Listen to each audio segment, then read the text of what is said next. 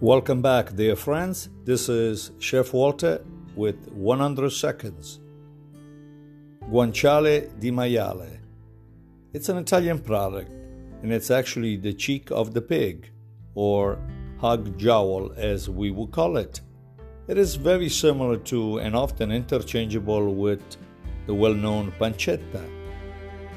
It is taken from a much tender area of the body.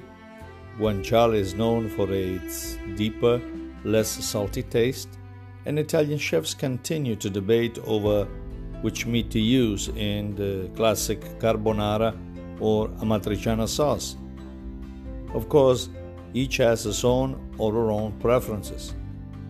And for you to find it, look for guanciale di maiale at the specialty stores, or perhaps a substitute with pancetta, but never American bacon.